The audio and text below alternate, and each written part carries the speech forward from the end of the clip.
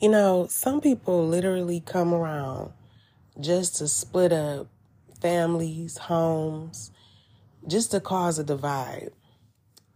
And then they play victim and they real codependent. And it's like they end up with nobody at the end of everything. I'm kind of picking up on that. But anyways, whoever this message is for, there's somebody that was focused on family or kids, okay?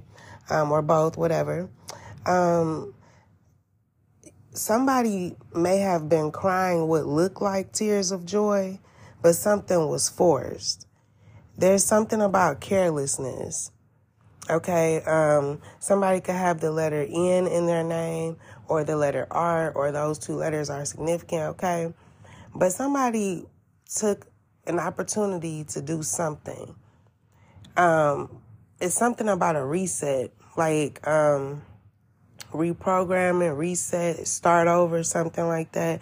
But somebody made a decision to do something, to take opportunity, something that was where they made like some big, bold decision, okay?